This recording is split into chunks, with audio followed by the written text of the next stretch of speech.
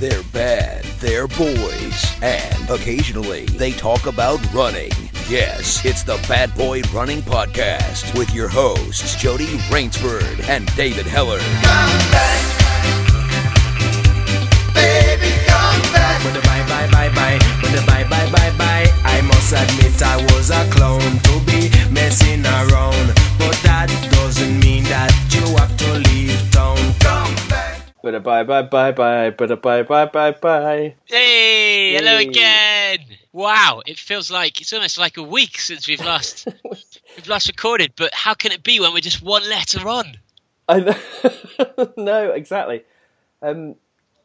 It sometimes is difficult for people to believe that we record every week with the frequency of the podcast. But I think amazingly, and I don't know whether there's something in this, but we beat the previous record of downloads for the month, even though we released half the amount of podcast episodes.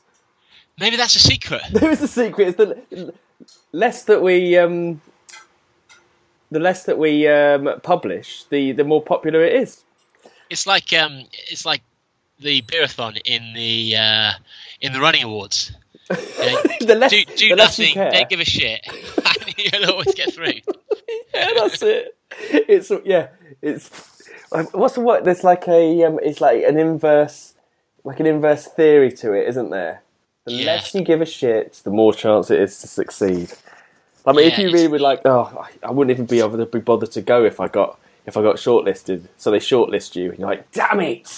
It's like Bob Dylan with his winning the Nobel Prize. Yeah. Is he even going to bother turning up? I mean, that is just rude. There are some things in life that I think you should always respect. Imagine One of them being the Nobel Prize. No, I mean, that's pretty good. But do you just get automatically entered in it, don't you? It's not as if like you.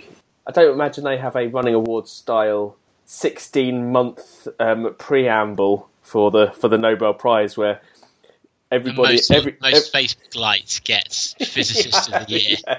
I'd love it if like Mo Farah was like that. Like he'd win a race, but just didn't turn up for the medal ceremony.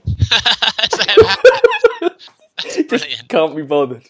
Yeah, whatever. Just bring it to me. I'm not standing up there. I'm not listening to the national anthem.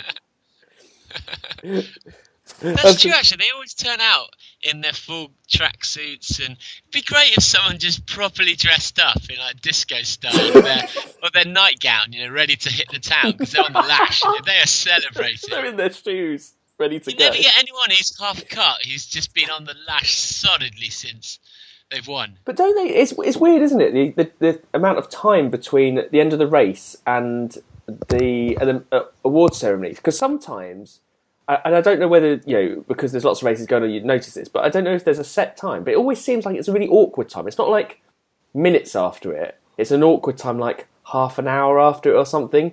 So it's I like thought not it was even more than that. I thought it was the next day. No. Yeah, I'm sure they then have to come in and you have to, depending on the sport, allow grounds for appeal and all these other mandatory timings. And so I think you don't finish and get the medal. I think it is several hours, sometimes a day or two. Really? I'm sure like on that day when they won like whatever they called it, Super Saturday or something like that, or something rubbish like that. They were all giving them. I don't know. It confuses me because sometimes they look like they've literally just come off the track and they've done their lap of honour and they've gone straight onto the podium. And other times they look like they've gone, had a cup of tea, had a shower, had another shower, and then come back. You're like, I don't understand who comes up with those timings. Yeah, it's probably television or. If anyone could be bothered to Google it, let us know. That'd be really interesting. Or just make it up. Just make it up. It doesn't matter. Just add the bad boy guarantee to the end of it. That's true. The good thing is there was a time when everyone used to Google for facts, but now people don't do that anymore. People just can't be asked to Google. You to can't find even out. Google it. Yeah, unless you can. What you do is you ask the person who's created a post or created an event, and then you ask him the most obvious question so that he then has to take the time to then respond to you to give you the answer rather than typing in Google, because that would obviously save everyone time. People don't do that. People are just incredibly lazy now, and just even having to switch to a different browser, too much work. Well, that's why the voice thing's coming in with Google, isn't it? Because people can't be bothered to type it, and so eventually it'll just be much easier to just say it, like you're talking to yourself. Ugh. And eventually you won't even have to talk it; you'll just have to think it. Oh, so do you think there'll come a time when, if you're drunk in the pub, we'll all have these watches or these sunglasses or these chips in our eyes, and someone will be there just talking utter bullshit, and everyone around the table is having these Google updates. Utter bullshit. True fact was, it was actually Germany, 1922. No, true fact, it's 5 people, not 100,000. Oh, actually, it came second from last. That would be incredible. Instant fact checking as we're talking. Oh, I'm sure someone could do that with some of our episodes. Like, just go through it literally, timestamp each one. Wrong. It would incorrect. take hours, though. It would take so long. It's like a version of QI where they were talking about the number of facts that I think all information, about a third of it is wrong within 10 years.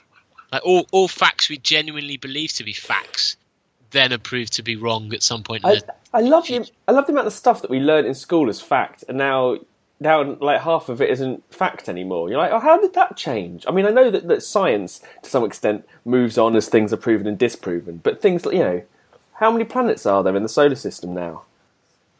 I think it's 8, isn't it? It's 8, yeah. Oh no, but maybe it's 9, because there's this. They obviously discounted Pluto, but then further out from Pluto they found something that they assumed was an asteroid, but actually is larger than Pluto and is closer to. I think it's known as a dwarf planet. They've actually had to create a new term that isn't what Pluto is, but Pluto is a dwarf planet. Pluto is now officially a dwarf planet. Well, then maybe it's a midget planet, or but something else. What I want to know is what extra evidence they get to make this thing. What turns up in the post for them to go, oh, wait a minute, all these years we thought it was a real planet, and now it turns out it's a dwarf planet. What didn't they know before? And why? At what point did they go, yeah, okay, let's change all the books? Do you think maybe it was the encyclopedia guys? It's a conspiracy. It's called Dorling Kindersley conspiracy theory. They're going, okay, we're having bad year for revenue, bad year. How do we get all the schools to update their books? Yeah. Right, Pluto, you're taking one for the team. Because the thing is they're thinking about is that they're going to reinstate Pluto as a planet as well. Oh, possibly. Clever. And you're like, oh, nice. So every other year they just alternate. Yeah, exactly. Planet, non-planet, planet. Planet, sun. No, sun's not part of our solar system anymore. Well, talking about facts. Let's get back to the bad boy running A to Z. The bad boy running A to Z. Was that any kind of a segue? Here is a fact. And we're starting here with K. K. Catherine Ryan.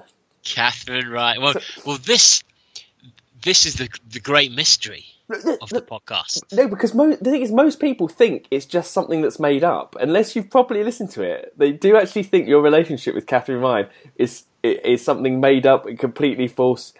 And the fact that it has a basis in fact makes it probably one of the more accurate facts of the whole A to Z. One of the most improbable yet factual. Go on, explain. Interesting. So Catherine Ryan is often mentioned on the podcast as, in many ways, a dream woman of mine, I'd say, or at least an obtainable woman of mine. I like the downgrading of that. Dream stroke, attainable.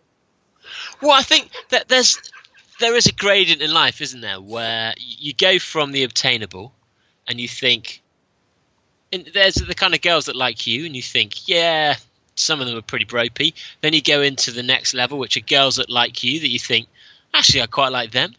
Then there are girls that you like that don't like you, and then and I'd say Catherine Ryan was in the fanciable but attainable section. So, whereas there are definitely... I love this insight. into this Well, strata. when you go on a dating website, Oh my god! I suppose you have a different level of thinking there, don't you? Absolutely. I mean, you could email every girl on there who you think's beautiful and amazing, but we all know you're not going to get a 10 out of 10, probably because she's dull as shit, but also because you're not a 10 out of 10 and she's not going to fancy you. So there does come a little bit of self-analysis, self-awareness. Is this like an emotional equivalent of choose the races where you can podium? She's my rat race long distance. She's your rat race. Absolutely. Rat race Ryan. Rat race Ryan. That's brilliant. As we now know her, Rat race Ryan. It's my rat race. It's amazing. Exactly. Why run a race where you're gonna finish in the bottom half? Unless you're trying to get in the bottom half, you know what I mean? But yeah. So Catherine was someone who I successfully Facebook stalked and met with a few times, and that's where all the stories came from. And now it's just a mythical: did it happen? Did it not happen? What happened? All of this, and no other details can be revealed, I'm afraid. But that's Catherine Ryan, Rat Race Ryan. Oh, Rat Race Ryan. Oh, that's excellent. So when's she coming on the podcast? Oh, that's a good question. I don't know how much she knows about running. Probably on a par with us. So, Sadly, that's never been a prerequisite. but she really doesn't like sport or running. In fact, after we last saw each other, she then started saying in her routine, I think sometimes on television as well, about blokes, what are they doing training for marathons? They're never going to win them. And she started having a go at the fact that I was training loads. Wait a minute.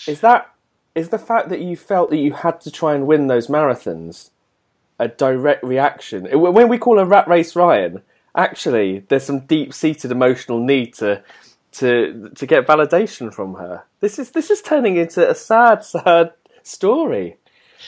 And actually, it all makes complete sense because all of the races, the rat races, are all up, really large hills, mountains, all of that. All I wanted to do was summit with Ryan, Rat Race Ryan.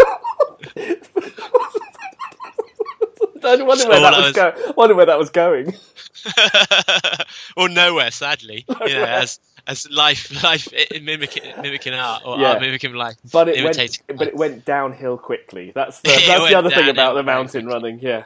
Okay. Well, Summit will be under S, which hopefully we'll get to during this episode. I don't know if this is going to. I've pushed this as a two-parter, but let's hope. So okay. So the next one, K. K is for Kit. Kit. So what? I mean, you put this down there. What would you like to say about Kit? I didn't put this down. Did you not? No. It's not one of mine.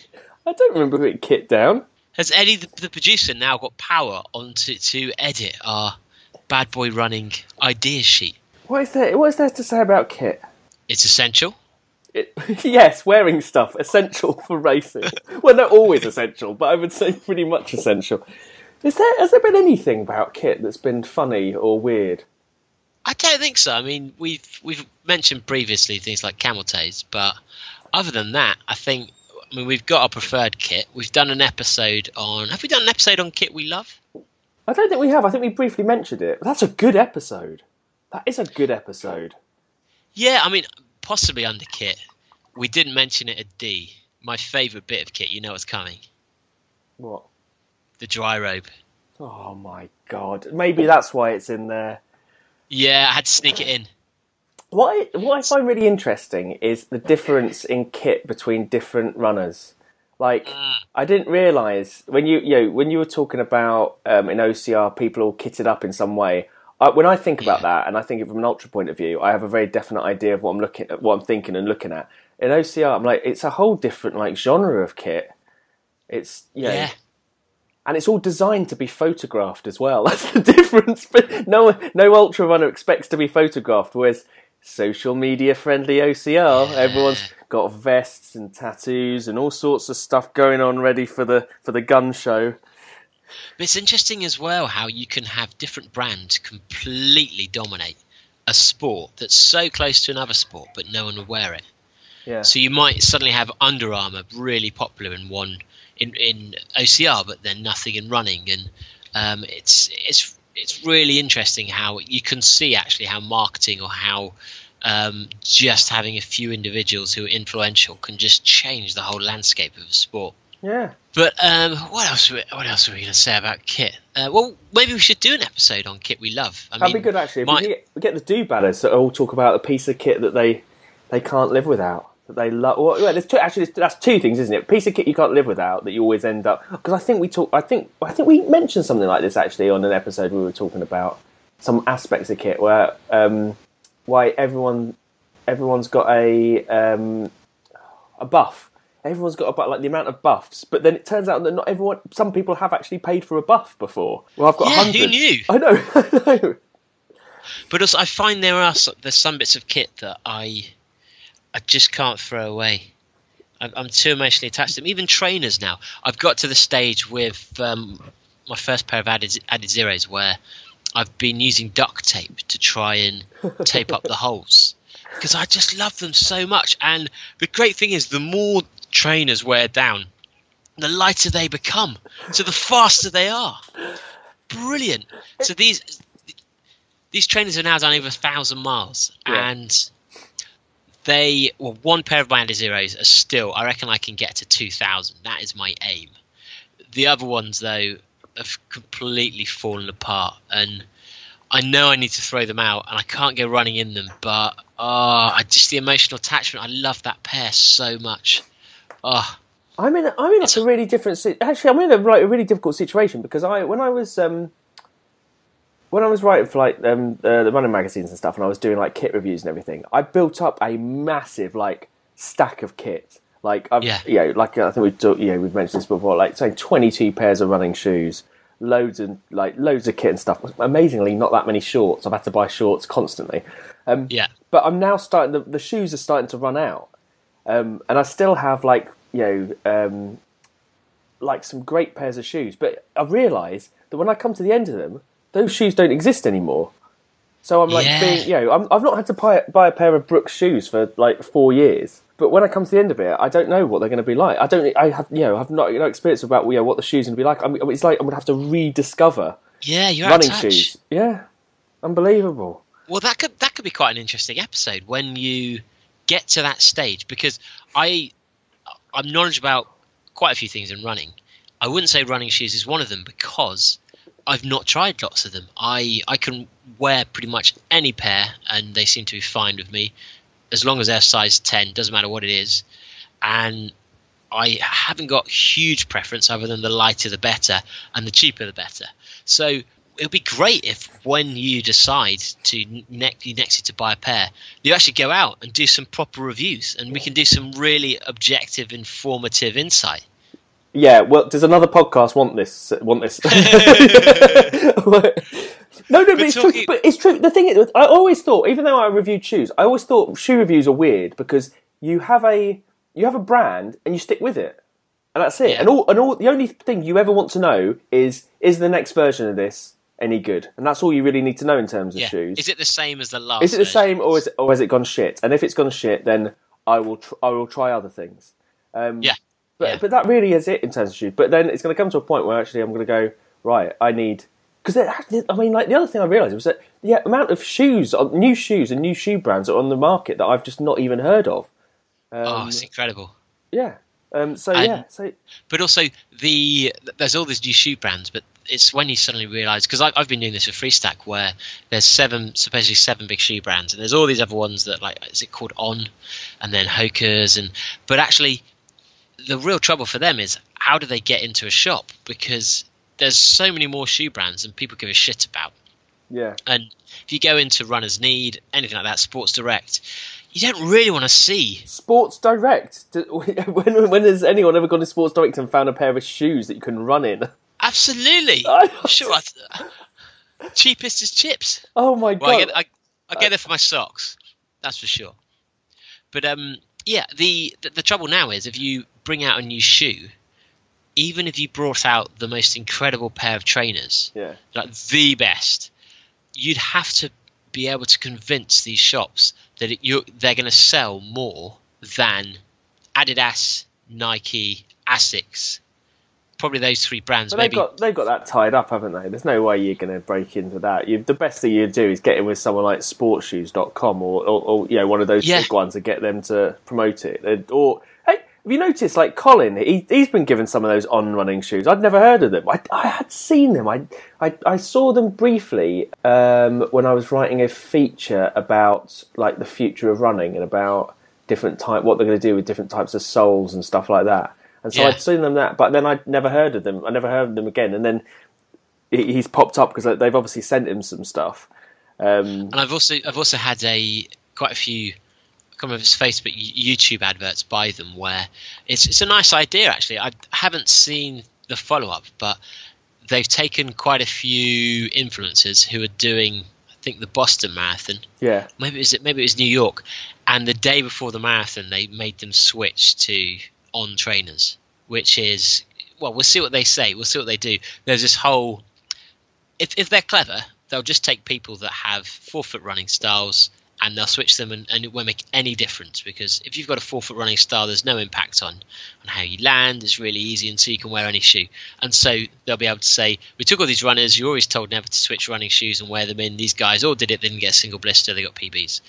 But it'd be interesting to see what actually happens, and if that is the case, or if they've fixed it all along and they've got to wear these shoes. They should play shoe roulette, and then what they do is there's lots of different brands and makes, and they've got 10 people, and they play shoe roulette, and like one of them gets like, you know, those On Running ones, and then one of them gets some Vibrams, and then you've got to run Boston Marathon in them, like for the first time barefoot. Oh god, that would be amazing. You wouldn't make it past 2 miles. But talking about kit as well, so on last night I went to Good Gym for the first time. Good Gym? Yeah, I'll talk more about it in another episode, because it's really interesting what it is, how it's come about. And actually I want to go a few more times before I can report back on my experiences. But I turned up and I hadn't really been thinking that much about what I was wearing. I just put on the latest clothes. Really? Who would have thought that I hadn't just put any old shit on as usual? But I got there, and I'll explain the concept. The idea behind Good Gym is instead of using your energy by going to a gym, you actually have a workout by putting your energy to good use. So it could be that you're doing some gardening somewhere or doing painting, and you run there, you do this active activity, and then that helps out the community, and you run back. So I turned up and I suddenly realised that no one else was wearing. So I looked down. I was wearing a London Marathon top. I had I can't remember my shorts were branded with something ridiculous. Everything about me said, "I'm keen for you to know that I run all these races." And I want to shove it down your. And I just looked at myself and thought, oh my god, I look like a massive bellend, because everyone else is in functional running kit just about, but actually because we're going to be doing some potentially gardening or potentially painting, they're in kit that they don't want to they don't mind getting too dirty or messy. And I'm there in all this proper running kit, because that's all I have now, because every time I pace London Marathon I get a full set of kit for free. Obviously when you do races you get proper technical tops. Whenever I've been getting sponsored kit for BMF Race Team or Innovate, I've been getting proper shorts. So all my kit now is branded to the shit, branded all the way up. So I just looked around and thought, oh my god, I'm such a knob. So that's a kit story. You got to choose your kit for the right time, right place. That's amazing. Oh god. Oh god. But on to L. Oh, what? There's 2 L's. One of them's wonderful, one of them's not so wonderful. L for love, and then 1 L of an L. Which one did you start with? Let's start with the good news. So we touched on this with B for beer, but Liège. Liège. Oh, we'll always have Liège. Always have Liège. Beer lovers. What I loved about beer lovers, and what I loved about Liège is that no one really knows what to expect from Liège. I mean, like, you hear about the football team, Standard Liège, occasionally crops up some Champions League thing or something like that, and you think, oh, they'll be an easy like thing. But you go, oh yeah, the beer lovers in Liège, and you're like, you know, I can't see what Liège has to do with beer in any way. And even Liège, you think, yeah, it's France, Belgium, Luxembourg. That's it. It was probably fought over heavily at some point. There was it's changed hands a lot, I'm sure, or something like that. Yeah. You know nothing about it other than it's in that area, Flanders-ish region, maybe. I think it had like a really sort of dull. I think when we first realised that it was in Liège, we looked it up on like Wikipedia or something. There was a really dull stat about it having like the most amount of tables or something in Europe or something like that. There was something really, really boring about it that made you think, oh right, well, no wonder everyone drinks. I think that's the perfect place to have. I mean, it's like New Year's Eve. You don't go out to Times Square where you can't get to the toilet, you can't buy beer. You go to a shit pub and you make it incredible. Yeah. Same with this. This is like Liège's like pride, I would say. It's like its moment where like everyone can. Because the thing you loved about it was like that's the most amount of people the citizens of Liège have ever seen. Because they came out to the streets, they were cheering. They were like the antithesis of a Paris marathon, like the total opposite. You know, whereas the spectators in Paris spit on you as you're running by, they're disgusted you're running in their city. Liège, they're so like joyful and happy that you're there. Even when I was doing a poo against a tree, I was getting beats from the cars. I think they were cheers. As I was apologising in shame. But staying on that subject, let's move on to the other L. L, wow. Do you want me to introduce it? I don't know. The thing is that we should talk about this under N, really, shouldn't we? But maybe, yeah. I think. Well, just let you just sum this. I don't really want to talk about this much. I think we just sum this up in a single paragraph. I don't think we can actually say his name still for legal reasons, but there is a gentleman whose name starts with L, the man that cannot be named, who has to date. Well, prior to Jody. He was synonymous. Oh, I can't speak today. He'd been running the UK OCR, and his role in that has been questioned. There's been many mistakes, and we'd mentioned this with James, which all got completely cut from the podcast. So you were none the wiser. I think you're probably thinking, well, I'll give the guy the benefit of the doubt. So then within a 6-week period, first we had Tough Guy, where it's been a tradition for 31 years, I think, for the last one.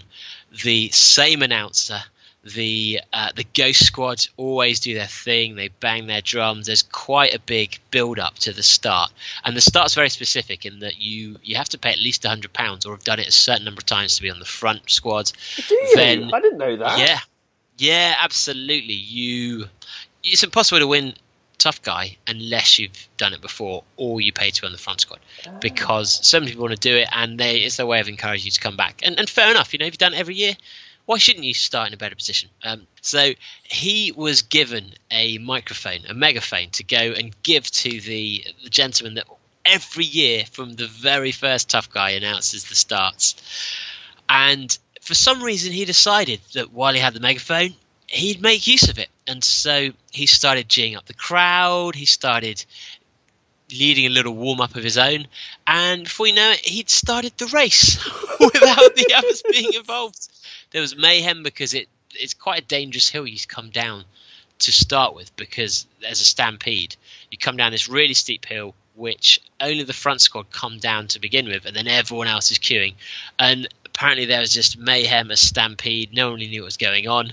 So following that debacle, he was then the announcer at Nuts. What damage could he do there? Seriously, what damage could he do?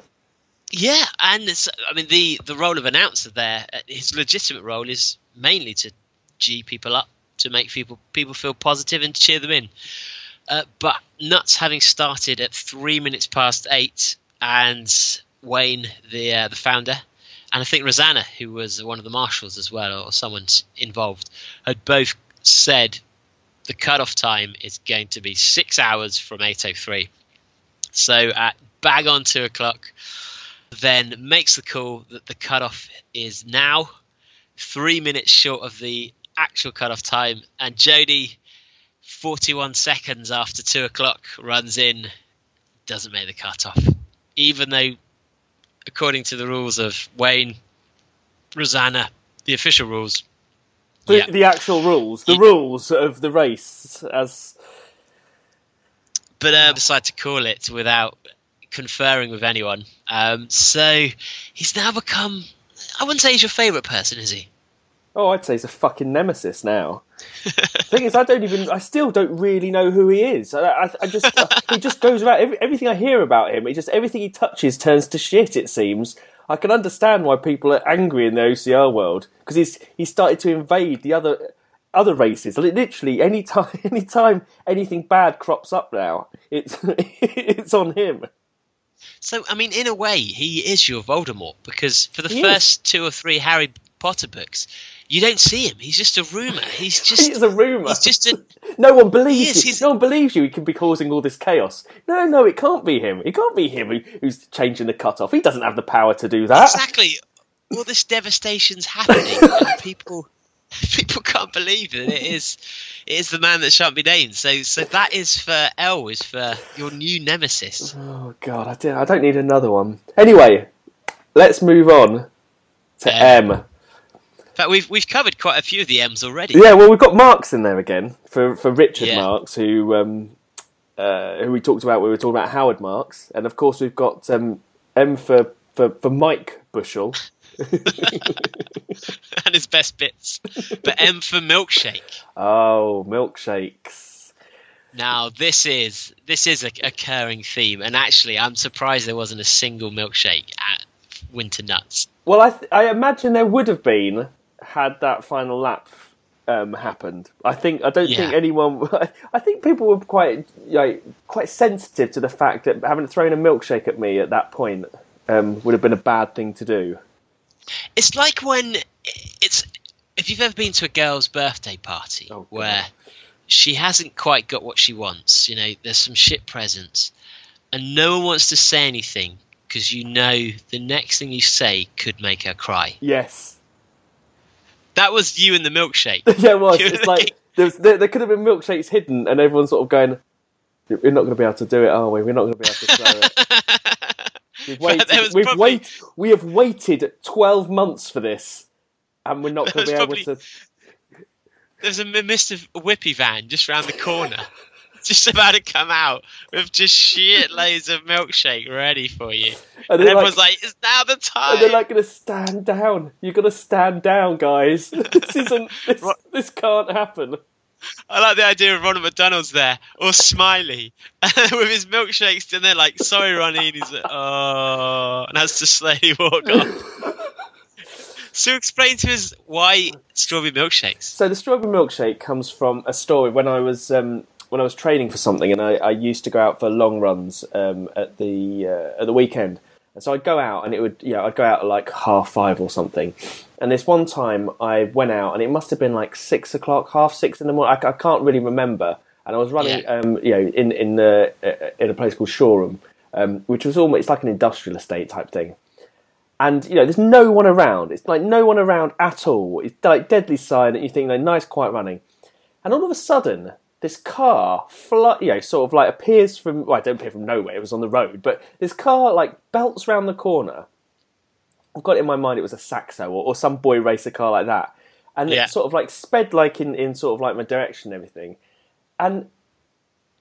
For some reason, like, someone decided to throw a milkshake at me, a strawberry milkshake. So I didn't really see what happened, but the thing that happened next was, it didn't hit me. The thing that happened next was the strawberry milkshake was crashing against the side of this, the wall next to me. And it was full as well. It was like there were so many aspects to it that didn't make any sense. Firstly, why they're out that early? Two, why they've got a full milkshake? Why would they throw it? Why would they throw a full milkshake at someone? But it's as though like someone planned it. It really felt like someone. No, it was like a planned thing. And then I didn't see anyone again for like another 2 or 3 hours. It was just the weird. You know when you stand there and you're like, I don't really know what happened there. Did you do the classic thing where you kind of ran your finger in a little bit of it and licked it and like, strawberry milkshake? After it happened, I had to keep saying to myself, was that a dream? Did that really happen? And when I talk about it now, I'm thinking, is it one of these false memories and stuff? But it really did happen. And what reminded me is it was only a couple of months ago that I was just walking along the road and someone decided to throw a biscuit at me, which I do. That's great. I think biscuit's quality. Having stuff thrown at you, and like abuse being given and stuff. I thought that was quite normal for like a lot of runners, but apparently it's not. It's not. I've only ever had Run Forest Run is about as original as people have got, isn't it? Yeah. Yeah, so dull. But in my head, it's the guy from the In-Betweeners who's thrown it. No. Did you hear the thing that Lee said about he thinks it's some kind of bizarre time travel story by Robert Zemeckis, that actually this is going to all turn out that it's us in the car throwing a milkshake at me. There's some weird Bill and Ted type, alternative reality thing where because it doesn't make any sense. It doesn't make any sense in any other situation why we go, we've got to get to this place at this time and throw the milkshake to make sure that everything else happens afterwards. Oh, so maybe like in Bill and Ted's, there's this future dream that they're going to be able to play amazing music. Maybe that's the podcast. Eventually this podcast will reunite the planet, but we have to make sure it happens, and it's only through throwing that milkshake that it happens. So you're saying that people need to throw more strawberry milkshakes at you to save the world? No, you need to please see the previous letter. That's where your milkshakes should be thrown from now on. Catherine Ryan? Yes. Oi, Rat Race Ryan! Rat Race Ryan! How do you get so rich? Please do not do that, people. Please do not do that. That would be incredibly weird. Your Honour, I was told by the Do Banner community that I was permitted to throw milkshakes at Catherine Ryan. I was trying to get a milky mounting. So yeah, that's milkshakes. We've got monkey tennis as another M, but I think we've already mentioned monkey tennis, haven't we? We have indeed, and we've plugged them enough, haven't we? Oh yeah, we've plugged them enough. But if you listen to that, you're evil. But it brings us on to MDS, Marathon des Sables. Marathon des Sables. Now, I think this is known around the world. I don't know how well it's known in North America as a race. No. I don't know. I know what you mean. It's weird because it's quite rare. Last year they had a couple of big names come out from the States to race it, and I think they've had the odd runner or two, but I don't think it's really taken the imagination of Americans in general. I'm not sure if they do multi-days in the same way. Their big races tend to be all in one go, don't they? Yeah. Yeah, they do. It's like Western States and Barclays, Badwater. Yeah. I don't even think things like Barclay. I don't think that's really that well known either in the US. I mean, like that has become better known simply because of that Netflix thing. Yeah, that's true. Actually, if it wasn't for that Netflix, I mean, like, still no one would know what the hell they were talking about. And that's probably true globally, actually, not just the States, but anywhere. Yeah. But Marathon des Sables, I mean, that, to a certain extent, that's where our friendship formed.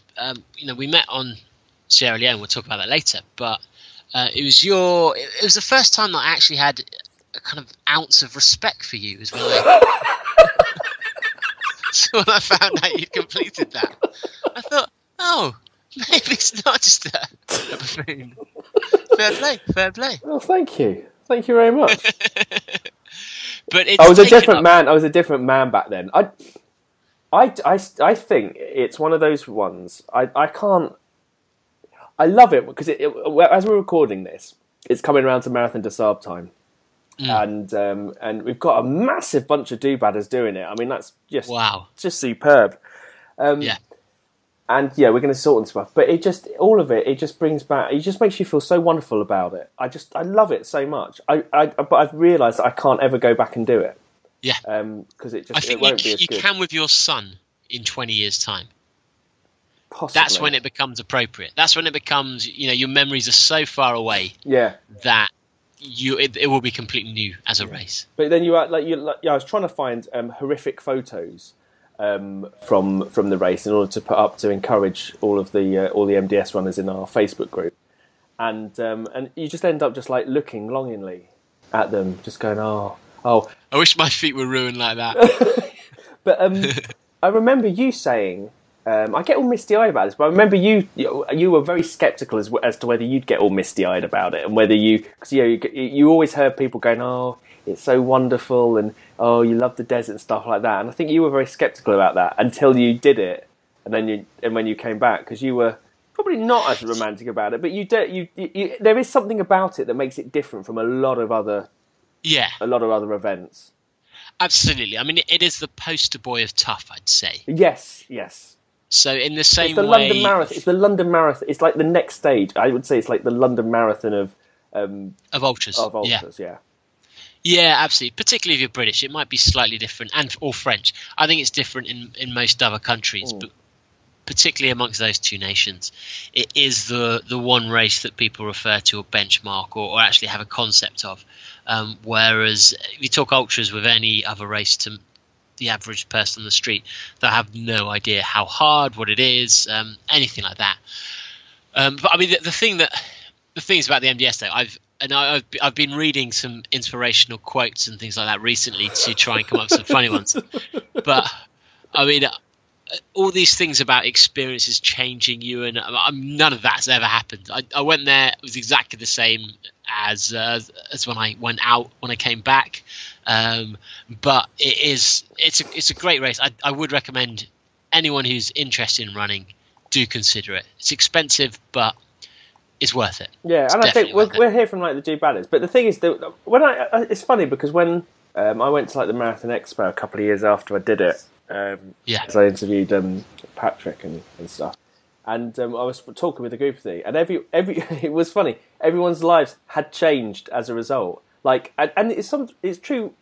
Mine sort of did as well. I'd never have been working for or moved into like health and fitness press. I'd never been writing for Men's Running, or even got into running as heavily. So it completely changed it. So that changed my career, and then ultimately changed what I did after that.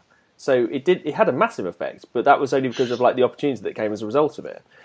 Well, I think it probably is very life changing for people that haven't already done hours and hours a week of training for a big race and done big races before. And so for the majority of MDS competitors, they're not necessarily ultramarathon runners or even runners, and so it is a huge change. Like the London Marathon is to a lot of people. Like the London Marathon, that'll be their only big race that they ever do. It'll be and they'll say it's life changing, but that'll mainly be like you say because of the training. The amount of training they've done, and it's this culmination of thing. Although in the MDS you end up in a fucking car park or something. It's just the culmination. The culmination isn't quite as impressive as you remember. I'll be interested to see if Bad Boy Running was a country. How big a country we'd be at the MDS this year. Oh my God! Imagine if we could apply for. If you could put on your census form, do badder as a religion. Yeah, because we are going to be bigger than. I think we'd be in the Triathletes World. Top 30, 40 countries in the world. Oh, absolutely. We'll be bigger than America. Will we? I think so. Oh, I'm not sure. I don't know how would that manifest itself in what happens? We're planning a takeover. In fact, I think this is going to come out. In fact, it will come out just before the MDS is over.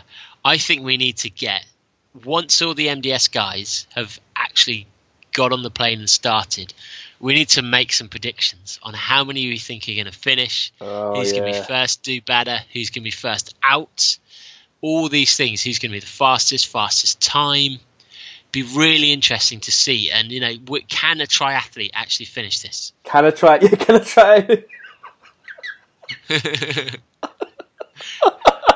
That's the ultimate question. Will one triathlete finish the race? And we're going to be posting in the Do Badder group each day a slightly different theme of abuse, and it's up to the Do Badders to abuse as much as we can all the other Do Badders while they're there. Figure out their tent mates, figure out their rivals, just abuse them all in the most entertaining way possible. Well, I think again, this is another suggestion from Lee. I think we're going to split into teams almost to make sure that we fully cover all of the people out there. And at the moment, I'm very much Team G-Law. Team G-Law, which means an equal amount of support and abuse, I think. See, I've got a bet with Claire about Pete, and Claire thinks he's going to finish in the top 75. Right. I don't think he will. I think he'll be top 150, possibly top 100. Not sure top 75. But whoever loses has to carry a beer throughout the in Iceland in their backpack for the other person. But is Pete carrying his kilo? Because if he doesn't, that's instant disqualification, surely. I'm not sure. No matter what he runs, he'll still lose to G-Law. I'm not sure what he's negotiated there. So I had... has there been a negotiation? Yeah, Kevin and Carl, who are from Obstacle Race Magazine, they were messaging me about the bet. Yeah. And Pete was in...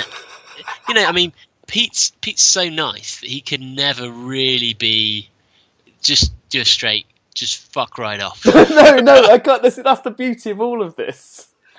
So he was saying in the strongest possible words, I am not going to do this. And I was suggesting to him there are ways of faking doing things without necessarily doing them. And I think it's ended up with a negotiation where I don't know what the result is going to be, but I think Pete's going to have to end up promoting the rival magazine somewhere in some capacity through Muscle.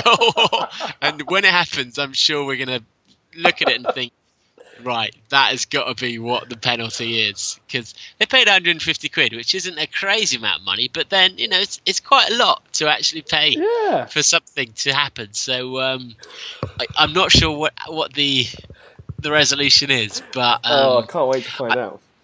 I think when we do an MDS wrap up, which we certainly will, I don't know what form it's going to take, whether we're going to get all the guys on, just do a quick recap, or do a kind of best of interviewing 10 minutes of each person, but we'll definitely bring that up, and I think that could become a new Josh Stevens style. I think so. Punishment for Pete in the future. Yeah, I think so. But moving on to N. We've mentioned it already. Nuts. How are you feeling now? The same. Oh, well, just even worse actually now that L is involved. The fact that I did make the cut-off, really, in real terms, just makes it even worse. Perfect soap opera. It is the perfect. It's like it's been beautifully set up. Thing is, I hope he isn't ousted. I want him to be there. I want him to be there next year. Or next year? Yeah. And what I hope is next year he has no idea what he's done, who you are, anything like that. That's exactly what needs to happen. And as I'm running in on that fourth lap into the funnel, just someone to just hand me a milkshake. It will just be all so perfect. Slip a milkshake in. Yeah, I can't remember if we've talked about Winter Nuts in the first episode properly or not. What do you mean? In the first, from A to J, did we mention Winter Nuts? No. I don't know. Let's have a look. Is it? Well, you just check the document in front of us to see. Yeah, but I think there are elements of that where we might have cross-referenced something about discussing it. Explain Winter Nuts. So the whole thing about Winter Nuts is that we had a discussion on the first Pete Reese episode, Pete Reese from Mudstacle episode, where we were talking about obstacle course racing. And of course, the thing that led to this was I was saying, what's the best race to do for a newbie, for someone that's never done OCR before? And of course, the joke was, 4 laps of winter nuts, and whatever that it was my first OCR. It was the first OCR that I'd ever done. So of course that was funny. But the great thing about it was that it was a massive build up to it. There was this whole will I, won't I do it? I mean, I think the majority of people thought I just wasn't going to turn up. And I think there was, and the proper do-badder thing would have been for me just to not turn up, wouldn't it? A proper hard DNS picture of me in bed still while it was all going on. Doing a park run instead. Oh God, what? Yeah, no, that's not it. But yeah, and so it was a build up to that, and so and it seems like this, it's what was going to be a 1 year build up is obviously turning into a 2 year fucking build up for 4 laps of winter nuts. And the reason why we'd said winter nuts for people who aren't in the UK or who aren't involved in obstacle racing, so Pete Rees is probably the world leading expert on obstacle races. I think I could say that actually even without a doubt that he is. He's done more races than anyone else. He's been doing them for years. He's done hundreds and hundreds. Even now, he'll do several each weekend. Yeah, and he successfully killed all of the other experts. So he's murdered his way, making them do winter nuts. Yeah.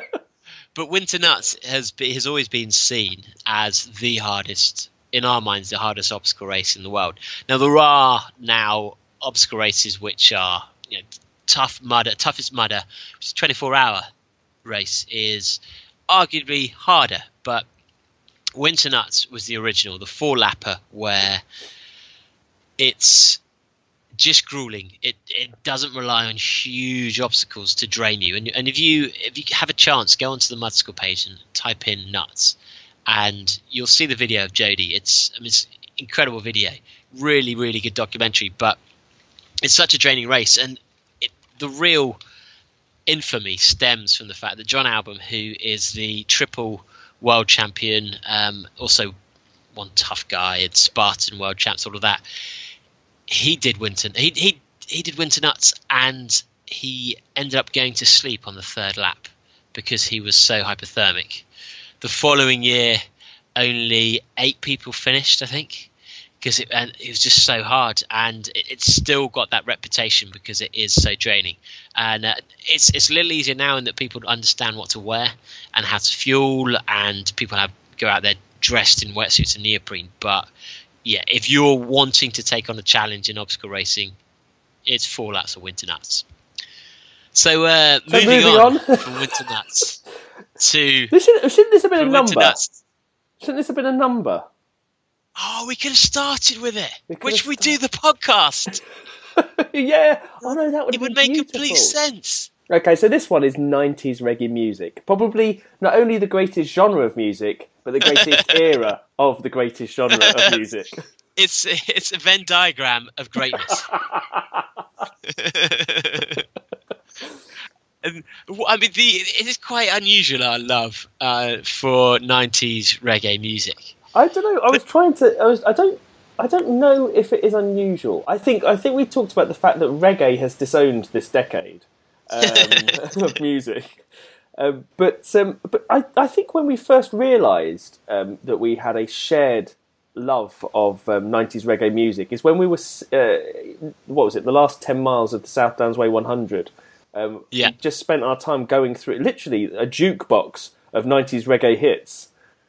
Yeah. That's some of the favourite running moments in my life, I'd say. and if you're not, maybe you don't know 90s reggae music in the same way. You're not as old as us. You don't know 90s reggae music. Just you don't know 90s reggae music.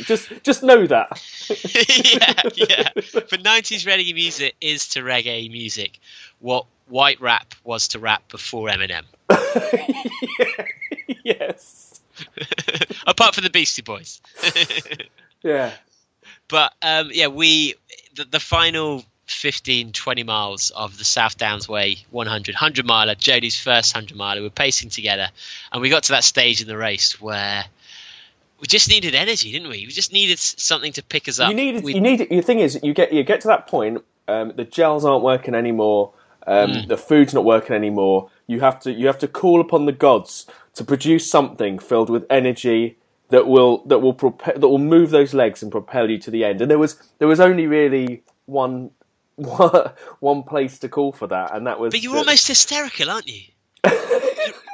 You're in that strange area of laughter through pain. Yeah. But we hit some all-time greats there. We had Shaggy Demus and Pliers, had Apache Indian. We had I think for about an hour we were trying to remember that it was who sang a la la la la long long li long long long. And I think eventually and it was, you refused to look it up on Google, and I think eventually we got it. Or was someone running past us and they told us what it was, because we were singing this as we were going into a valley, so it was echoing up and down it. And I think we had the two girls who joined singing as well. Yes. I mean, the good thing about Ultras is no one under the age of 30 does it. So actually, when we were singing 90s reggae music, everyone having the same midlife crisis at the same time. So you're all good. You're all good. Yeah, absolutely. But we should actually have a Do Badder 90s reggae music night. Why don't this is it? Okay, right. How about this? We don't have a Do Badder 90s reggae music night. All we do is Liège. They have a terrible dress code. Yeah. We just go. We go as 90s reggae. We don't black up. Not blacking up. We don't black up. Well, how many white reggae stars were there in the 90s? What was that one? Oh no, that wasn't reggae. Black Mountain. No. Oh, Big Mountain. Big Mountain. They were reggae, weren't they? They weren't black. Yeah, they were Spanish reggae guys. Spanish reggae. Yeah, of course. Reality Bites. Oh, we need Reality Bites in there. Reality Bites. I've put that next to Real Buzz. Yeah, that goes in. Right, that goes in. Okay, yeah. So I think 90s reggae. I think it would just be much. No one would get. No one would understand it. They go, how is this fruit and veg? Actually, I don't think I've told you this story, but Pete's wedding, he was giving his speech. Where I just got married to Miller, doing the groom's speech, and he was having one of those poignant moments where he was, when it was you're doing some jokes and then you do but seriously, guys. Yeah. So he'd been asked by Miller's dad, what is it that makes you tick? And he'd felt satisfactorily come up with an answer. And to kind of prove his point, he's like, it is hard to know what makes you tick. And he said, for example, what makes you tick? And they were like, he goes, David, what makes you tick? Straight away, 90s reggae music. It's the answer that he didn't want to hear, because he was waiting for people to just be like, I don't know. But as soon as I said that, obviously all my friends started pissing themselves, because they're like, yep, he does like his 90s reggae music. It just ruined the whole vibe of the wedding speech, for which I felt eternally guilty, but at the same point thought, yeah, that's pretty funny. But anyway. Moving on. From one. Oh no, I was going to be rude there about OCR. I'm not going to be rude about OCR. We love OCR. O is for OCR, Obstacle Course Racing. Oh, I thought it meant optical character recognition. What? That, well. Optical character recognition is so angry that Obstacle Course Racing came along, because they've stolen their abbreviation, their acronym. Oh, is that right? Their SEO is now. You mean? Well, yeah. I'm not sure how much there is to say about obstacle course racing, other than I do a lot of it. I did a lot of it. I think the big question is, why is it on a running podcast? That's a good question. Well, I think it's. Is there an OCR podcast? I think there is in the States. I'm not sure if there is elsewhere, but why? To a certain extent, I don't know if it's a big enough community. I think there is the diehards, but they're all Mudsicle, and Mudsicle is the equivalent. That's the community. They do the website. Why is there not a Mudsicle podcast? I'm not sure. I think probably because Pete being so lazy. Yeah, well, you do, but no, shh. As soon as it's a Mudsicle podcast, we lose about 2/3 of our listeners. But, yeah. Pete, don't do a Mudsicle podcast. Whatever. You just come on ours, and we'll. But actually, what obstacle racing has been great for, it's introduced a lot of people into running who wouldn't have. I think running has always had a bad rep with individuals because it's like the race for life for proper running, isn't it? What? just.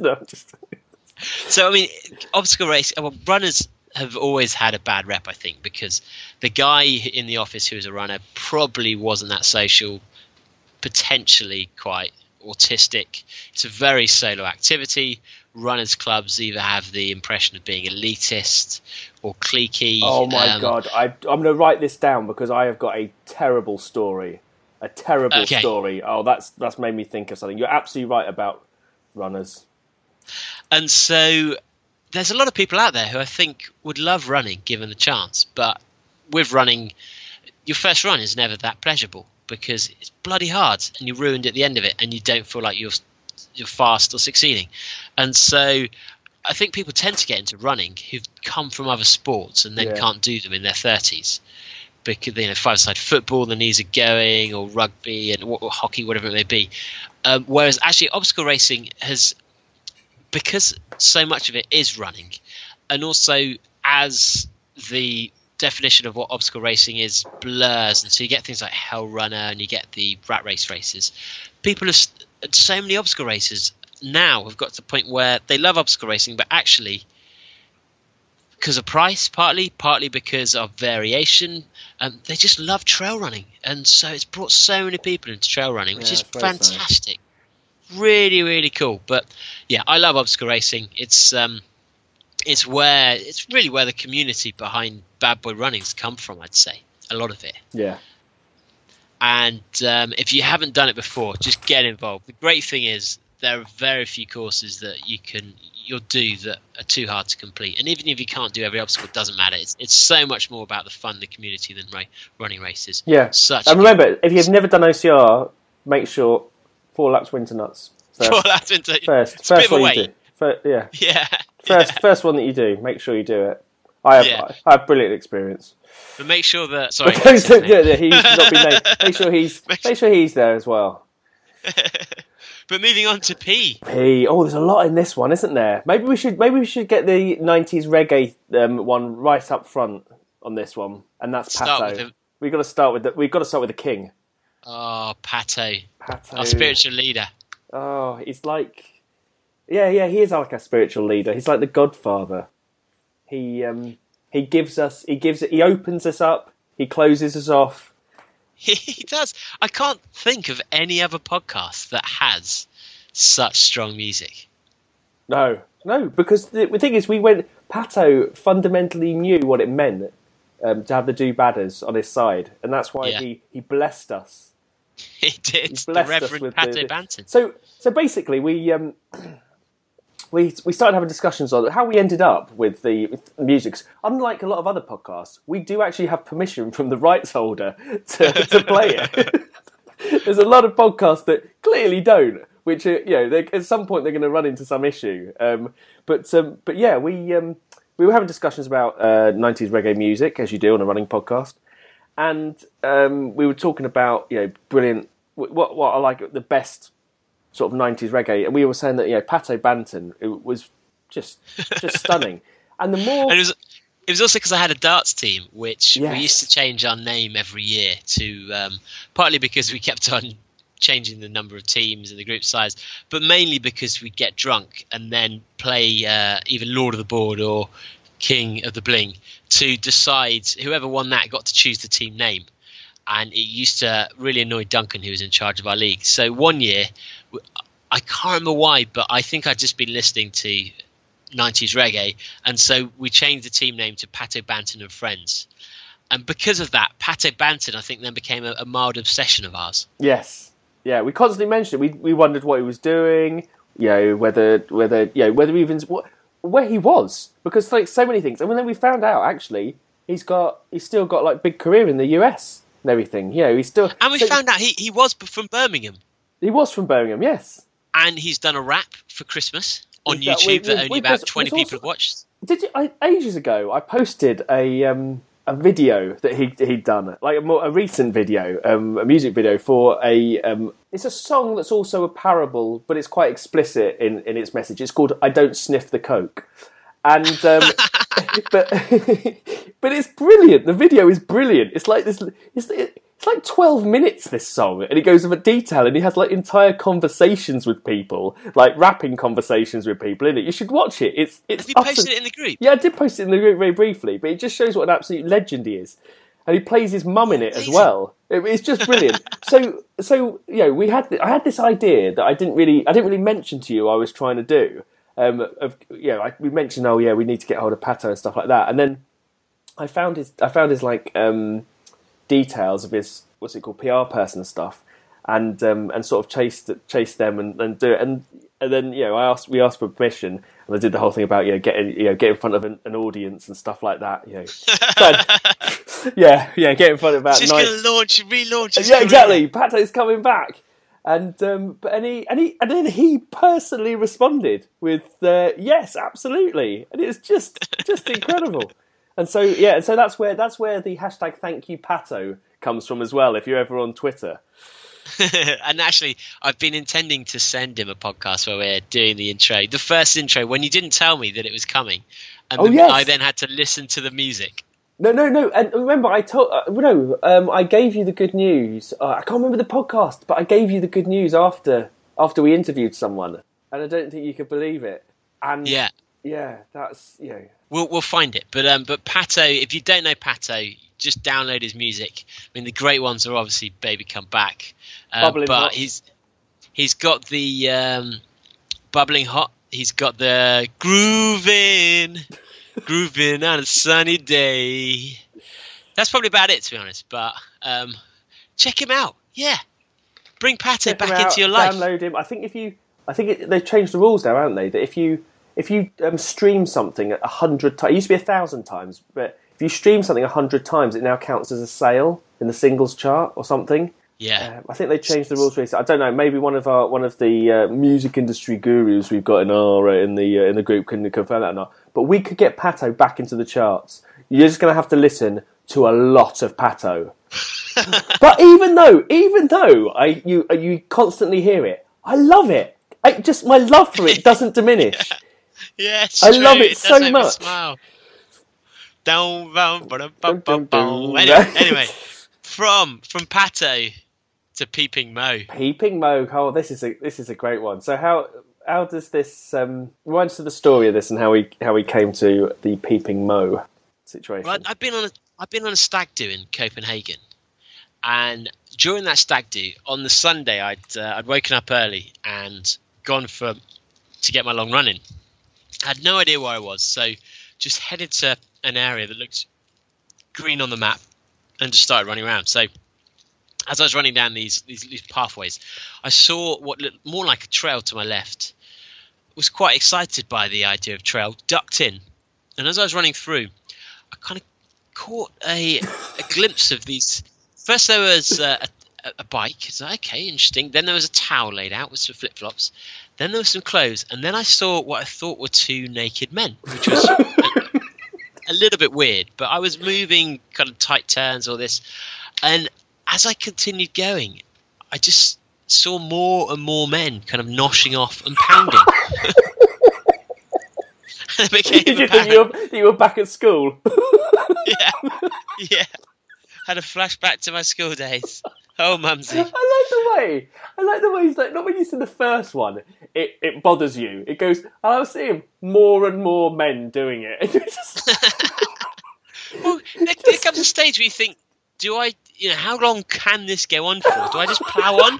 Or, because if I turn back, they're going to be waiting for me. Do I just want to get through there? Just get through there alive? Or run the gauntlet, just never turn back. Yeah, absolutely. So we were then discussing about, I created a Strava segment of this so that other people hopefully would see it and think, oh, that's a time I reckon I could beat. I'm going to try running through that. And we decided we needed to come up with a name for what I was doing. And so we decided, instead of a Peeping Tom, you'd be a Peeping Mo. Peeping Mo. That's great. And how would one apply the peeping Mo? Does it now mean any time that you go for a run and you inadvertently end up someone having sex? Watching someone having sex. So, like, if you go, like, for example, if you accidentally you're doing a trail run, you actually stumble across a load of doggers. Is that you being a peeping Mo? Yeah, you're being a peeping Mo for sure. Yeah. It's any time you catch a glimpse of a bit of Rudy's. So if someone was out mounting, then in fact, did we say what mountain was? Mounting? Do we summiting? Yeah. Oh, summiting. Whoops. Whoopsie. So if someone's out summiting, which we haven't mentioned yet. No. Then you'd be, and you happen to catch a glimpse, you're peeping Mo. Name after the wonderful pervy Mo Farah. Who isn't pervy in any way, by the way, for legal reasons. There's no basis of him looking. I like that. You think he's pervy? He's not pervy just for legal reasons. So if it wasn't for the law, he would be pervy like there was no tomorrow. Have you seen that weird plastic box that he sleeps in? No. Yeah, you have. That was Michael Jackson. No, no, he sleeps. He sleeps in like an oxygen tent, doesn't he? Like over his head. He? Yeah. Oh, interesting. Did you not watch the documentary on him? I would have done, but I probably just forgot about it. No. Yeah, there was a documentary. He puts this thing over his head, and like he has to come out of it to kiss his wife goodnight, and then put it back over his head again. It's just the weirdest thing you've ever seen. Oh yeah, that is quite freaky. But talking about weird, this is the next one's right, isn't it? Plenty of Fish. Plenty of Fish. We haven't talked about Poff for quite a while, have we? No, we haven't. Well, you haven't needed to, have you? No, I mean, it used to be a source of quite a few of our previous stories. Jodie's sister. My sister's not on Plenty of Fish, so it has nothing to do with my sister. Are you sure? So, like, Plenty of Fish is like the Ryanair of dating sites, isn't it? Yeah, absolutely. So, if you I want to found love, but I'm not prepared to pay for it. That's yeah. Yeah. So for quite a while, Plenty of Fish was one of my main methods of communicating with the fair sex. With the outside world, just generally. The outside world, that's right. It's where I met. In fact, I met Aline. Oh, really? Yeah, I saw her on Wednesday. She was at a food show that I was at. And she was on. So Aline was the lady who I missed a date with on the very first episode of the podcast, and she was on great form. She's lovely. Yeah, I really liked her. Actually, she was really cool, really fun. I'm trying to get her to do some running. I don't think she ever will. But anyway, that's an aside. So I met Aline on Plenty of Fish. I met a few of the other ladies who maybe have mentioned along the way. But if we ever reference Plenty of Fish, it just means the cheapest of cheap. Cheapest of cheap. Dating sites. Yeah, absolutely. So going from the cheapest to cheap to an utter legend, Producer Eddie. Producer Eddie! Yay! Woo, yay! Do you know so what? We did mention him. What's that? Producer Eddie's episode. So Producer Eddie doesn't end up on the episodes very often. He's been in one episode, and there's one episode that he did about running his first marathon. Is in the top 10 most downloaded episodes we've ever had. People love Producer Eddie. Yeah, they do. And I think before that episode, he'd said something on an episode once. Oh, yeah, he'd done a little intro. Yeah, and it was amazing because I'd never heard his voice before. So it's the voice of God coming alive. The great thing is, we've already talked about Producer Eddie, but we've totally forgotten. Because I remember we talked about in the first one, we talked about his book, and they've just reminded me. Absolutely, but he's worth talking about twice. You know, good things are. Eddie, you can cut one of these out, or you can keep them both in. We'll know whether you're egotistical maniac by your decision that you make next. But I think we need to have a challenge Eddie. Challenge Eddie? Yes. Get him to do the weird shit that people used to make me do. That's that what you mean? He could be the Mike Bushell. He could be the Mike Bushell of Bad Boy Running. That's amazing. Yeah. Incredible. You can finally get rid of your mantle. Oh no, that's awful. When I was listening back to the first part and everything, and we were going, "You're the Mike Bushell of it." I mean, it really is an offensive thing to say. Have Have you watched any of Mike Bushel's work on? I'm sure there has to be a Mike Bushel montage that we can share in the group. Oh, And then- if not, we'll just make one up. And then Eddie has to do everything that Mike Bushel does. Do you think it's set up to Benny Hill music? I think it would be better if it was. See, my only worry is that the running awards are in 2 weeks. And I've just received an invite through today to come along and to potentially do a podcast there. And so there is a chance that Sam, who's the organiser of the running awards, would have listened to the podcast recently. So if he's listened to the last episode, which is all us just ripping the shit out of Mike Bushel, I'm not sure how he's going to respond to that. We're not going to meet him because he gives the prizes of winners, and they're determined that we never win anything. I won a prize last year. Yeah, you tricked yourself onto that stage. But do you know what? This was the great thing. Okay, Yeah. We were at a quiz recently at the school, and I told them how to win, and it used your technique of literally just ignoring what everyone else is doing until you got because no one pays any attention to you, do they? When you just up until you get to the last 10, and then just do whatever it is, and the person who did it won. Hey, I mean, brilliant. What do they win? There's an element of luck in the last, with the last 10 and everything. But as long as you get to the last 10, you're in with a good shout, and you always do the opposite of what everyone else is doing as well. You play the numbers. Yeah, you play. Sure. Yeah, it was your technique of cheating your way onto a stage absolutely works. Yeah, well, I'm hoping they're going to do something similar this year, because he's probably got a Bushel's best bits too, isn't he? The best thing is, you haven't managed to get rid of those books, have you? You've still got them. You cannot give them away. In fact, we didn't mention that. So as part of the Bushel's best bits, we put it out as a prize that anyone could win just by reviewing Bushel's best bits. But instead of doing real reviews, they had to come up with fake reviews. But no one wanted it. No one wanted the book. No one wanted it. People refused. So if you're listening now, you can still win a copy of Bushel's best bits. All you have to do is post a video review into the group. It doesn't matter how truthful, how good, how bad, and you will win a truly awful book as your reward. What could be better? Wait a minute, didn't Tom do a review of Bushel's best bits? Tom Dark? Maybe he did. Oh, I don't know. Something we haven't mentioned is the For Goodness Shakes competition that we did, which was brilliant. So because there was a lot of Bushel overlap in that. So what we did a For Goodness Shake. So we some reason we always partner with milkshakes, but For Goodness Shakes, they kindly sent me a box of strawberry milkshake after the milkshake. But we ran a competition with them as well, and the competition was basically produce an advert for their new protein product. And we had some brilliant entries, just utterly brilliant. And what really made it brilliant was the amount of in-joke references, such as the ones you heard, that people managed to get into a 60-second advert. It was incredible.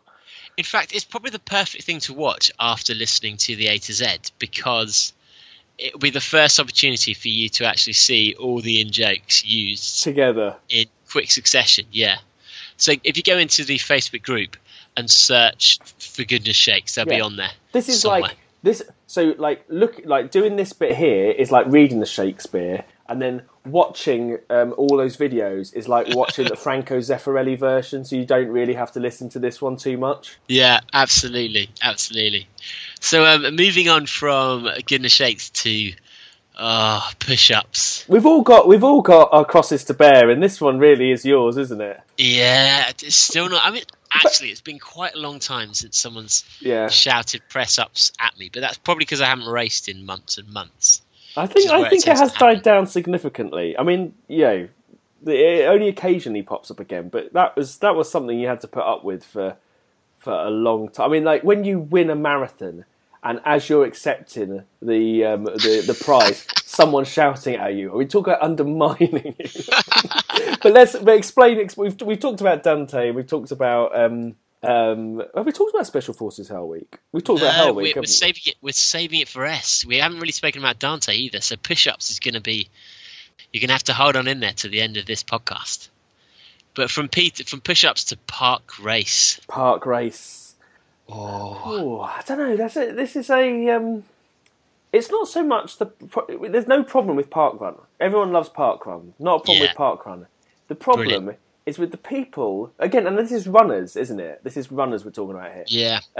Who insist, who are evangelic about it to the point of correcting the way that you both spell it without a capital P, and also the insistence that it's not a race. That even if you use the terminology around racing, like I won it or something like that, they will correct you, and that's specifically true in Facebook groups where you have the most anal parkrun thing. So what we've been doing, so when you see references to where we're calling it park race and we're spelling it in lots of different ways, it's just a subversion of that, just to show that you can't force someone to write a word in the style of how they think it should be branded. You can write it however you want, and it is also the biggest scam in running that parkrun is not a race, because it is. But let's pretend it's not, because they have to have like health and safety things. But it is. Even if you're from a country that doesn't have parkrun, it's essentially a free 5k race that's organised across. It used to be across Britain, but now it's actually across a lot of the world. Yeah. Where every Saturday, local parks will put on the 5k race. Set route starts at 9 o'clock. Volunteers in the park, so it's completely voluntary. Yeah, completely voluntary, free to enter. You just have to bring a barcode that you can register online. You start at the gun, or when the marshal says go, and then you get a chip at the end so you can record your timing. So it's an amazing, amazing thing that is transforming people's view on running, and especially children. I think kids and teenagers are now running more than ever before. And for me, when I was younger, my only view of running was cross country, and I hated it, as everyone else did. But park running is so good. But as Jodie said, unfortunately, there's been a few run-ins, and they tend. I don't think park run is an organisation. That's the thing. Oh no, definitely not park. It's people who just. I mean, like, why are people such knobs about it? I mean, that's what they are. It's like, who cares how it's spelled? Yeah. Do you have to correct? Someone's trying to make a point. Do you have to correct how it's spelled? Yeah, and they and so we set up our own group, which was the park run winners group, just to try and get it shut down. Really, to see if anyone was going to try and get it shut down, because that's literally the worst thing that you can say to someone that they won. Even though newspapers around the country publish the winners. Because you have this weird thing of if you win a park run, they say you're a first finisher, and so it's like the weirdest, like, pseudo communist style way of talking. It's just such weird, like, double speak. But no one knows why. If they came out and said it's not a race because of insurance, fair enough, or it's not a race because the local council would then charge us, then fair enough. But they've never said anything like that. They've just repeatedly insisted that it's not a race. And so we often refer to it in the group, and it is the run that most people do badders. But it's also well known now because of the Banks method is perfected pre-park run, I'd say. Absolutely. I mean, in fact, I don't think park run was that well known until the Banks method thrust it into the limelight. Yeah, absolutely. Absolutely. And so that's the important thing. You're going to have to listen to the first episode of the A to Z if you don't know what the Banks method is. You need to educate yourself on that. Okay, so the next thing we go on to is this. We're going to talk a little bit about this when we talk about reviews of Bad Boy Running. But one thing that's mentioned was that I don't think this was a review on iTunes. This was something that someone else mentioned in another Facebook group. Because you were obviously. No, it is a review on iTunes. Oh, is it a review on iTunes as well? I also think that when you were initially pushing the podcast on various things, I think someone else said this, and they said, "Oh, is it any good?" And they'd written back someone, "It's just a couple of posh boys laughing at their own jokes." It's fairly apt. Which I love. Concise. My wife thinks that's hilarious that I'm referred to as posh. Yeah, I mean, I think if you're not from the UK, there is a certain element of. I'd say there's a section of the North who believe anyone who's from the South is posh because of the way we speak. Oh, okay. Oh, right. So it's used as a thoroughly derogatory term rather than a more accurate term of someone that uses like received pronunciation. Well, I don't think posh is ever used as a positive. Would you say that it ever? Can you think of a description where you thought, I want to be posh? Yeah, that's a good point. Actually, I haven't thought of it that way. Yeah, and yeah, so someone's normally using it in a derogatory way, aren't they? Yeah. Yeah, if you're not from the UK, we're always referenced as having, a very class and status-based society, and so I think the connotations of posh, a lot of them are about entitlement and undeserved and kind of rich elite, all those types of things are associated with being posh. So sadly, we've been tarred with that brush. We've been tarred with it. It's not a bad brush to be tarred with. That we're part of the rich elite. I mean, we are the rich elite of running. Definitely, we are the elite. Rich in humour, elite in t-shirt sales. I don't know. Yeah, we need to work on that one. But yeah, and to a certain extent, I guess I could be perceived as posh because I have gone to a public school. So.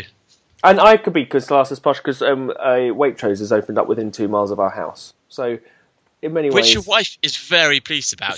She posted on Facebook about that. What I love about this is that they went shopping today, and I was like, "Well, how did it feel going around the Waitrose?" And she's like, "I think around the Waitrose, we went to Sainsbury's. It's too expensive in there." Like, what is the point? What is the point? That's the worst thing. We've got a Waitrose that we can't shop in because it's too expensive.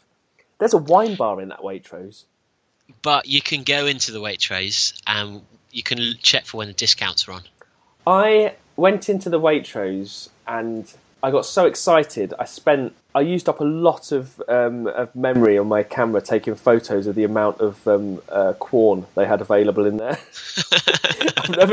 I've never seen such a massive range of like vegetarian section in the supermarket before. It was just incredible. Was Mo Farah going mental? Like, oh my god! No. Oh my god! No, you just walk past like I've never seen any of this or eaten any of this before. So can you go drinking in the wine bar then? Yeah. That's really bizarre. But would they expect people to actually come in and spend the evening there? Or is it? No, it's more of a mums drop their kids off at the local private schools in gym kit, go straight to the wine bar. That sort of wine bar. Can you take photos of that? I'm fascinated to see. I know it's weird actually. I want to go to the wine bar, but there is there's like a big old cafe and then there's a wine bar. Wow, Brighton, eh? That's not Brighton. This is Hayward Heath. Okay. Brighton to me. Right, yeah. Ross drives there, wherever. So the next thing is professionalism, which I think we're pretty professional now, but it didn't used to be like that, did it? Well, I wouldn't say every time people give me advice about podcasts, it's always make sure that every week you always release the same podcasts the same day. So we're not quite professional in that sense. And they also say make sure that the structure of every episode is the same. So you always start off with a proper introduction. You always talk about what you're going to talk about. You always put in the normal furniture and stuff. So if you're going to do some letters or you're going to do some emails, you do that first. And then make sure that the structure is always the same so it's consistent to have that. Yeah, don't do any of that. Don't do. And I think it's better because of it. I think it's better because of it because no one knows what they're going to get. We don't even know what we're going to get while we're recording it. You can't be disappointed if you've got no expectation. I think there's a big thing to be said about that because the worst thing that we want to do is become formulaic.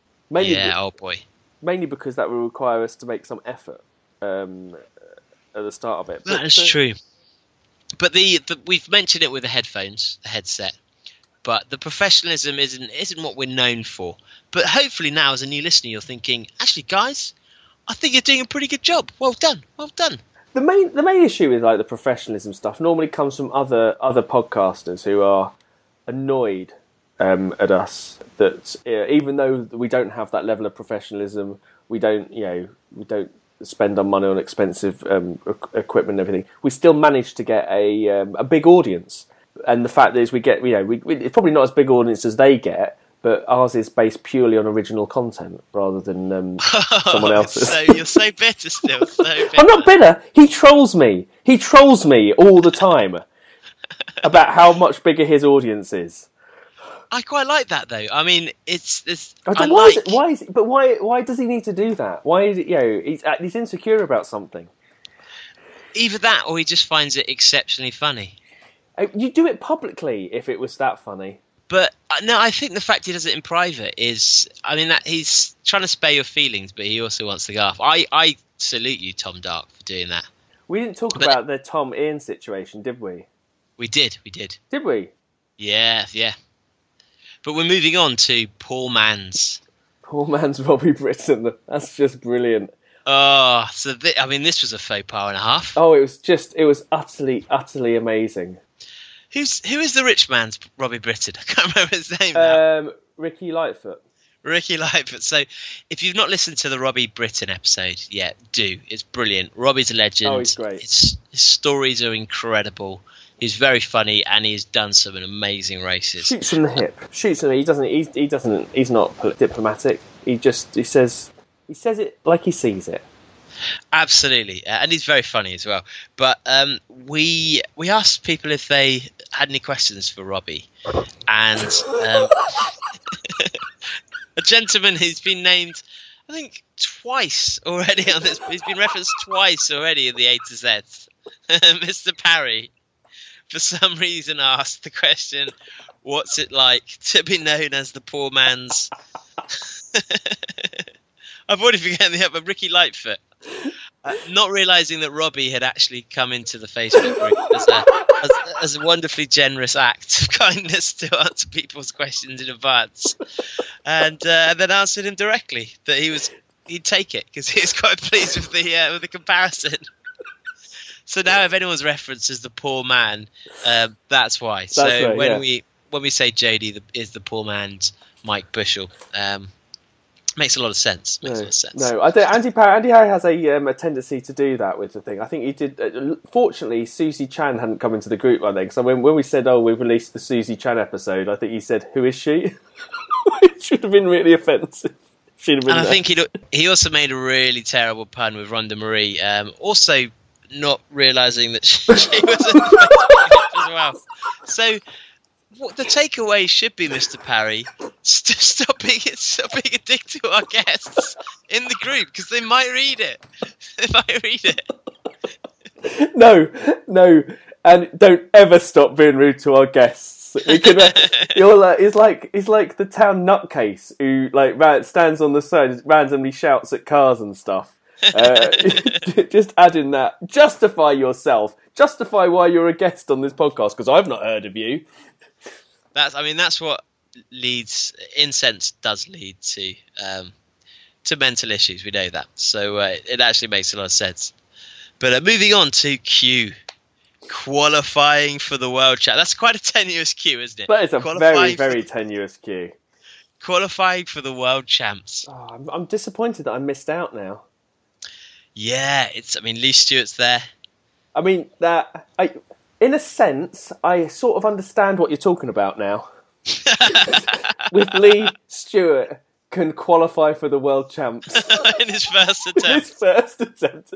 Without even realising that's what he's doing. I sort of get where you're coming from. It makes sense. It makes sense, the original point you made about it. So this stems from an episode which is obstacle racing elitist enough, where I've yet to attend the. I just say from this, is obstacle racing elitist enough? I was coming from the point of view of is it elitist? And Dave was coming from the point of view as possibly needs to be a bit more elitist. we didn't realise we were coming at these two different directions until the podcast, which is what makes it so brilliant. And it's one of the episodes I look back on and think, oh God, I am a bit of a cock, aren't I? That's an episode that we got loads of not loads of. We got quite a few negative reviews as a result of. Yeah, absolutely. But it stems from the fact that I'd yet to go to the World Champs, partly because actually the main reason was money and time, but partly because as a World Champs, it's incredibly easy to qualify. Often you need to be top 10 in your age category, which in a lot of races there won't be 10 people in the age category. And so to a certain extent, I'd felt that I wasn't proud to have qualified. And I realise now it's just me being a knob, especially when James Appleton came on and said people like that are knobs. I'm like, yeah, you're probably right. So when we talk about qualifying, it does stem back to the elitism of sports. We were talking about, it's quite a good episode actually. We're talking about friends who had people in their offices that had qualified for world championships in the bizarrest sports and were lauding it over everyone. And that to me was a point. The fact that people were really lauding and showing off about the fact they qualified for something, which to me was essentially meaningless. So should it be more elitist or not? The jury is out. But the thing is, I understand. I get your point now. It does. I understand where you're coming from. It's taken having to endure all that in order to do it. But yeah. So from one ridiculous thing onto another ridiculous thing, and I think this is another gift that keeps on giving. That we is possibly the greatest publishing company of all time. We're talking about here with probably the most useful information of all time. I do assume it's going to go out each week. I assume there won't be a newsletter because it's going to have gone bust at some point. The thing is, it gets bigger and bigger every it doesn't seem to be diminishing for the lack of quality content. And of course, if you don't know who we're talking about now, we're talking about our favourite running publication, or I don't even know if you call it a running publication. Most famous conglomeration of words that aren't necessarily related to each other put together in a way that maximises SEO and clickbait in order to help drive revenues and provide absolutely no value to the reader. But for somehow it still sort of works. So we're talking about Real Buzz as they shorten it to. Now, part of me feels bad whenever we talk about Real Buzz because I don't want to give it any kind of. It's like people that publish articles from the Daily Mail. I feel the same way, that we shouldn't be fanning this fire or giving it any kind of attention. No, but the thing is, but there's nothing wrong with it, because I think as soon as someone goes to Real Buzz and sees what they get, then they know. I think some people need to know Real Buzz, because sometimes you could have someone going on and go, oh, so and so from Real Buzz gives this advice, and unless you've seen what Real Buzz produces, you'd think, oh, that person sounds like an expert, wouldn't you? If you saw them mentioned in another article or something. Or they say, we're at the London Expo, or so-and-so from Real Buzz is going to give us some advice on things not to do before the marathon. You think, oh, actually, that might be quite a good talk to go to. Don't eat broccoli. Yeah. And that's the thing. The last 2 weeks, there have been 2 new Real Buzz articles. And I don't know if it angers me or frustrates me or just disappoints me. The question is, how many calories did you burn while being frustrated at Real Buzz articles? I mean, that's the real question. I don't know which episodes Real Buzz are mentioned of, but it would be at least 3 or 4 of them.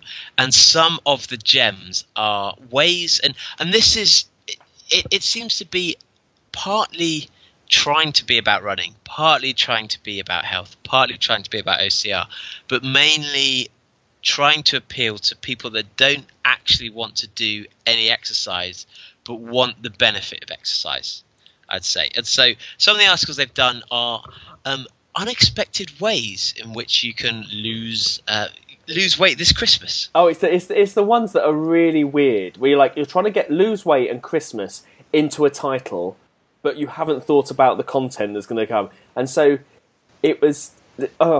Go and listen to our Christmas special. Our Christmas special will tell you everything you need to know, because we made our Christmas special specifically about Real Buzz. But some of them are... some of the classics are things like wrapping your presents. Is foraging a way... for gifts. Foraging for gifts. But it's not. Was it putting your decorations up? Are you like, But wouldn't they already be up? Why have you taken them down on Christmas Day? Yeah, and you read the article and you're like, for one, how is this actually generating any kind of... Because one of the suggestions of watching television, and you're like, how is this helping anyone? Because for one, there's only a finite number of presents that you're buying, and you're probably going to wrap them or you're not. You're not going to double wrap them to save... To burn off extra energy. So those are the type of things they talk about. They also have some of the recommendations, and they've just reissued this pre-London to try and double down on the content. But their advice for not what to do the morning of a marathon, one of them is not to eat highly fibrous foods for breakfast. For example, broccoli.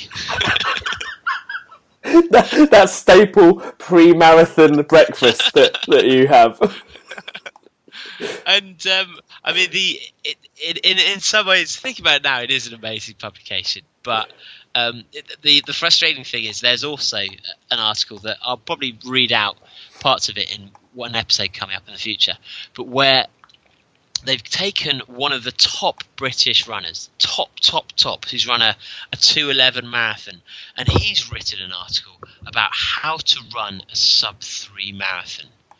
And in that, you'd assume, oh wow, this could be amazing, to find out the insight of one of our fastest runners on how to train hard.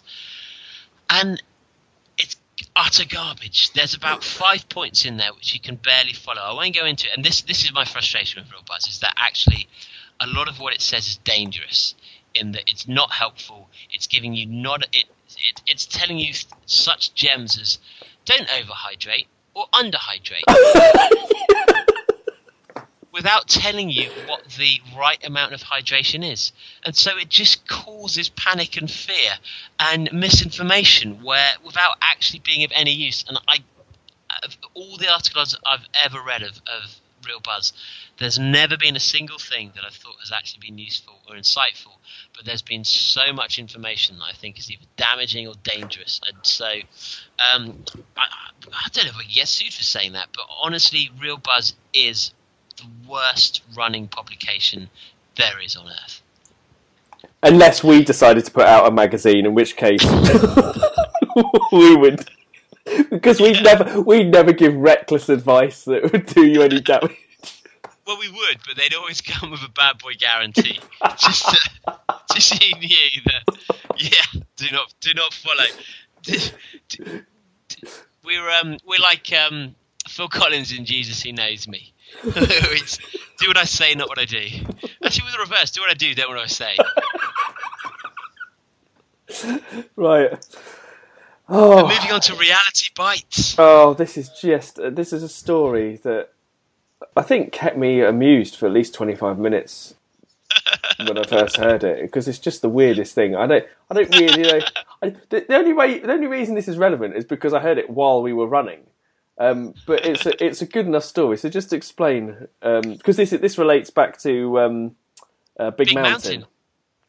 So Big Mountain, who we couldn't actually remember where they're from. It was one of our discussions in the South Downs Way, because you do go into very random discussions when you're running 100 miles. And Big Mountain were on the soundtrack to a film called Reality Bites, which then reminded me of a story from my school days. There was a girl in my school called Gypsy who, there's probably not many gypsies on earth with people named Gypsy, so probably quite easy for anyone who has ever known me to know who that was. But I had decided to send her a Valentine's card. At the time, she'd at one point told me that she really liked me. I then decided I really liked her. And almost in a Hugh Grant-esque terrible cheesy love story, when one of us liked the other one then didn't, and so it never worked out. So I'd sent her this anonymous Valentine's card, and at the end of it, I'd seen the film Reality Bites, which is Winona Ryder, who I loved at the time, but the film is essentially about two best friends who are always dating the wrong people. And then they realise that even though they're best friends, they're perfect for each other. They should get together. Everything's wonderful. So instead of signing off the card by saying who I was, and this was all written in cut-out magazine letters. Why in the cutout? We've taken a hostage style that you've decided that compounds it. Because it's meant to be anonymous. So I just then said at the end, "Watch Reality Bites." That's so threatening. Assuming she'd know that meant watch the film that was out fairly recently called Reality Bites. Unfortunately, she took that as a threat. Watch Reality Bites. I was then incredibly scared of who would have gone to the length of writing this card. Did she discuss it with you? Actually, I didn't ask you. Did she discuss it with you, going, some psycho has written me this card? I can't actually remember what happened after that. If I confessed to her, if I'd asked a friend. I think probably a friend, Lucy, had... I talked to her about it. But if I should have a chat, I'll message Gypsy and just see what the outcome of that was. But, I mean, talk about clueless young romance. So that is Reality Bites. If we ever mention that in the future. But moves us on to the Running Awards. Oh, the Running Awards. They've sort of been our nemesis, haven't they? In the sense that we can get invited there, we just can't get an award. Well, we love them, but we hate them. Well, they're basically, we're Nicolas Cage and they're the Oscars.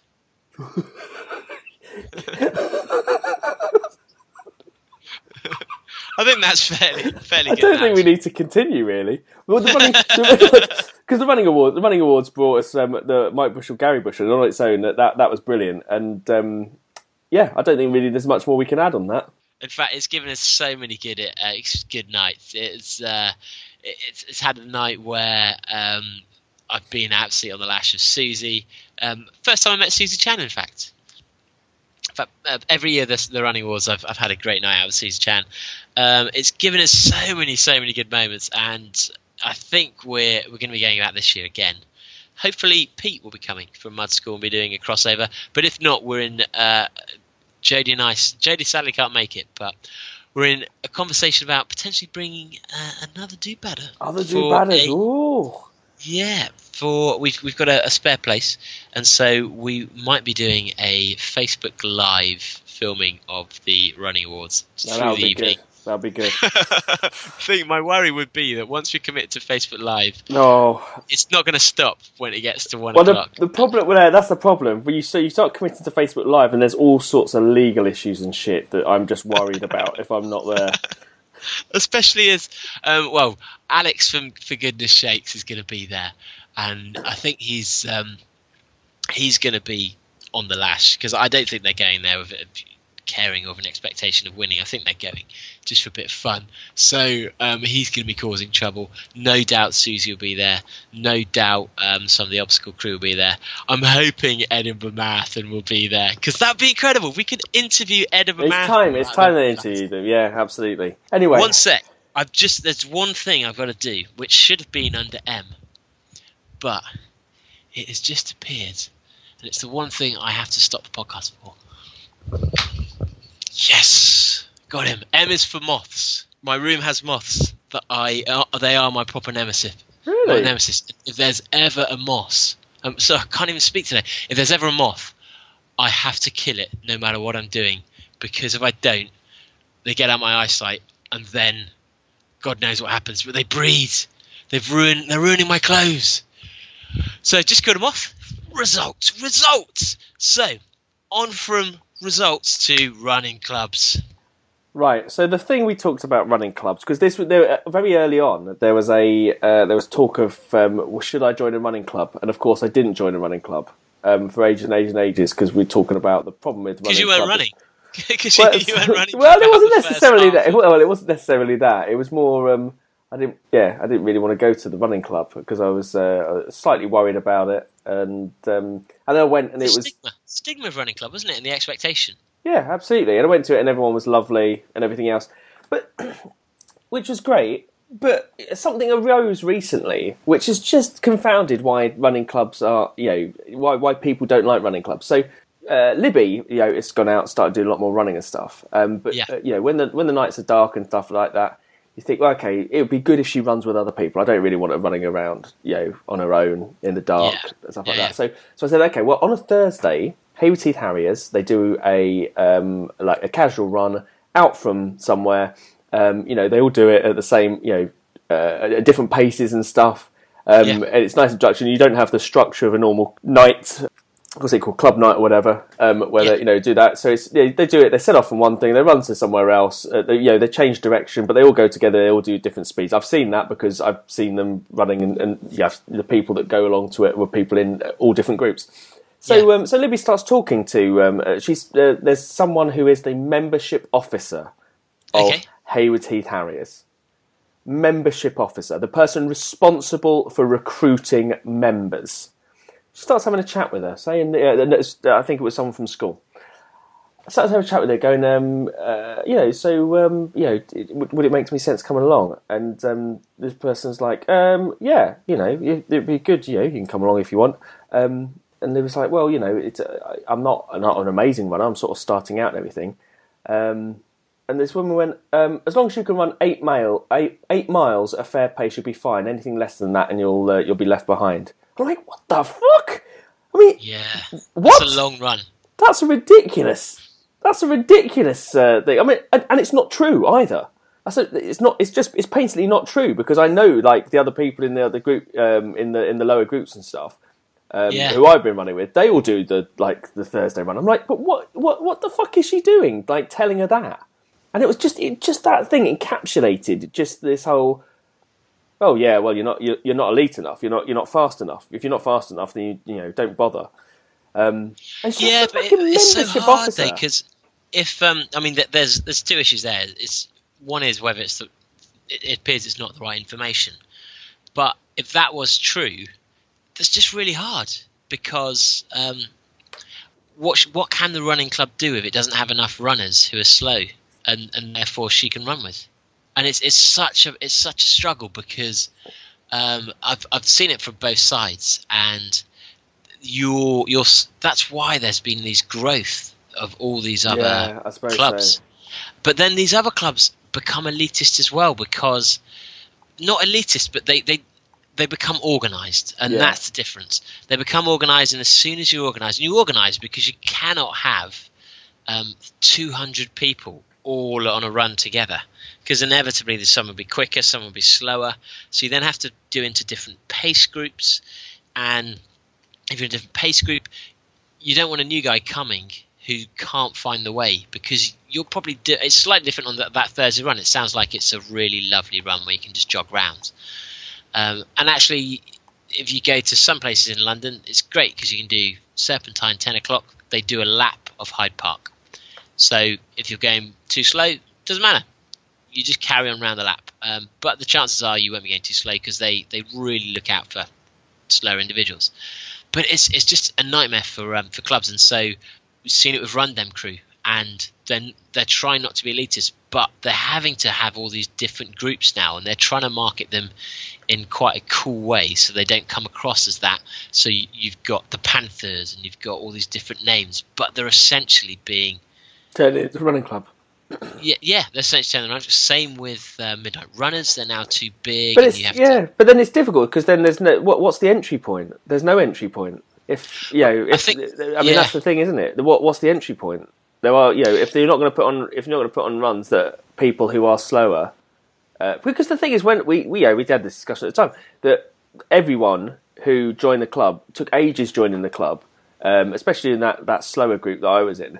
Because they thought it would all be too fast, and on the Tuesday night they go, that's fine because it's all split up. But if you don't have the Thursday run as well, or even I don't know what happens on the long runs on the weekend, whether I imagine that's going to be the same as well, because like you say, they're not. It's not hundreds of people going. Otherwise, they would be able to split it down. It's going to be it's like it's dozens almost. But I think the trouble is that. So, for example, Heathside is they've got their Sunday runs, and they'll do a 9 o'clock, a 10 o'clock, and 11 o'clock. And the later in the day it starts, the slower it tends to be. But even the 11 o'clock, if you're in a running club and you've been there for quite a long time, the chances are you're just going to naturally get thinner, you're going to get faster, fitter, and it only makes sense to be in a running club, really, if you're running at least twice a week, sometimes 3 times a week. So most clubs, I'd say the average number of runs per person is probably 3 or 4, because a lot of people run every day or sometimes twice a day. But you'll inevitably end up, so Heathside did a group on a Wednesdays where it was a starter group, and it was anyone could come along. But trying to get enough people in that group when after 6 weeks some of those guys were suddenly they were too good. And some of them dropped out because they didn't really want to run that regularly anyway. Some of them, and suddenly everyone was getting quicker and quicker and quicker. And so how do you keep a really big pool of absolutely learners unless you've got people who are prepared to sacrifice themselves every week by going at whatever pace someone else who they don't know wants to go? And having done the hash, we made a real effort to speak to new people, but after a while you just want to talk to your friends, especially as new people often don't come back. So do you want to spend your time every week talking to people that you're probably never going to see again, having the same conversations? And it's a big ask, so it's really tricky. But I'm really interested to know what running clubs are like in other countries. Is it the same in the States, Australia, France, wherever you're from? Are your running clubs, the hash is obviously completely different, as are Hare and Hounds, but standard running clubs, are they the same as how they're perceived in the UK, as being elitist, as being top end, as being cliquey, as being slightly socially awkward? I mean, the great thing I found out this week, so the Good Gym have decided they're going to enter a team into the Met League cross country. So Met League is the London region cross country championship. So there's 6 races in total. How much do you think it costs to put a team in for all 6 races? I'm thinking if it's cross country, it's going to be really low, because I imagine that you get good value for money on a cross country race. So I'm going to say 6 teams. Is it for all 6 or per person? For a club, this Good Gym, I don't know the exact funding, whether it changes with the size of the club, but for Good Gym to enter 6 races as a club, how much do you think that costs? I don't know. It's going to be either ridiculously cheap or ridiculously expensive. Is it like 14 quid or something? It's 100 quid. Oh, that's amazing. Yeah. That's amazing. That's 16. That's amazing. £16 a race for a club, and that's what's great about club running. Yeah. And the fact that so at some point we could even do a bad boy running end. It'd be worth it just for. In fact, do badders. If you're in London, you're not part of a running club, or you're near the London area, and you want to run the Met League cross country, it would only take 100 quid between the do badders. So it's worth it if we've got even 3 do badders who want to do it, because 30 quid for 6 races, you only have to turn up to 2, and it's still good value for money. But between people like Ali and Tom and if you guys want us to do that, we can look into it and actually put on a proper club for the Met League next season. I'm happy to switch from Heathside to do badders. We can see if Bruno's up for that as well, if Richard's up for it. We could end up with champion. It would be a pretty awesome team, wouldn't it? It would. I mean, not compared to Met League standards, but it would be a reasonable standard team. But it wouldn't be about that. It would be about the fact that everyone there is in string vests with just the colours on. It might be there are specific rules, but if we can turn up with proper logoed up tops that rip the piss on them as our proper club colours, that would be funny as hell. So if you want to do it, guys, it's only 100 quid, and it will run from either October to February. And if we're part of that, it might then mean that we can enter the national championships as well. What? This has got serious. It has, but it would be funny. That would be amazing. That would be amazing. But let us know if you want us to look into it. in the Facebook group, just make a comment and say he'd be up for the team. And if there are enough people, then yeah, why not? Why not?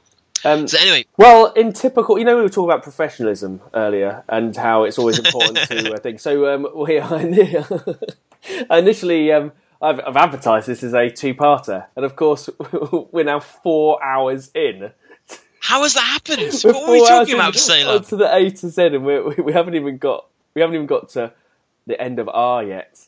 But we thought this was a good time to stop because it means that we can kick off the next A to Z episode with our favourite of favourite subjects, the man, the legend, Rob Young.